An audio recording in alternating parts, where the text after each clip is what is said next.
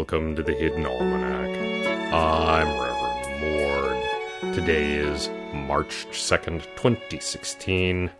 It was on this day that two professors from the Ravenscoast School of Divinity passed through the gate of heretics into the traitor's graveyard. One of them recorded a small public radio segment, and the other went charging off amongst the graves to photograph particularly gruesome carvings and strongly resembled a demented butterfly of a certain age. Upon completion of this recording, we shall make contact with the librarian guards and ask permission to enter the tomb of the librarian prince. This shall be ritually denied to us, but I hope to make my case to them that this is a matter of grave importance to the history of the future. This, too, shall most likely be ritually denied. Then Pastor Drom will get them drunk. The livers of librarians are legendary among practitioners of the bookish arts, but they are also exceedingly sentimental when inebriated, and I suspect that I will be able to persuade them. It is the feast day of Saint Colobus, who is invoked for those seeking to escape traps or doomed situations.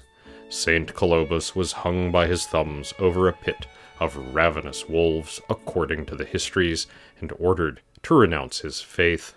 Instead, he waited until his captor's back was briefly turned and chewed his own thumbs off, falling into the wolf pit.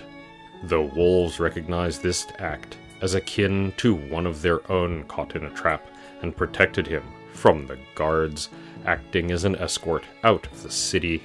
Saint Colobus founded a monastery devoted to the care of wild beasts, and is immortalized in the common name for several species of thumbless monkeys.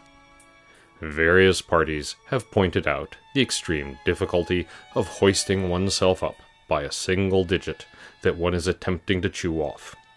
These people are correct. Ravenous wolves are also unlikely to make complex symbolic connections.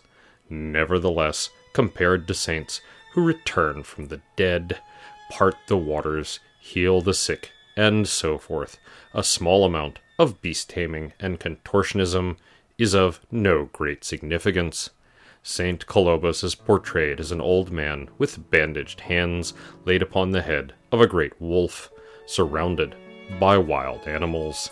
His icons are a great favorite with artists who are very tired of painting ordinary saints and would like an excuse to throw in a few walruses, or perhaps an elephant.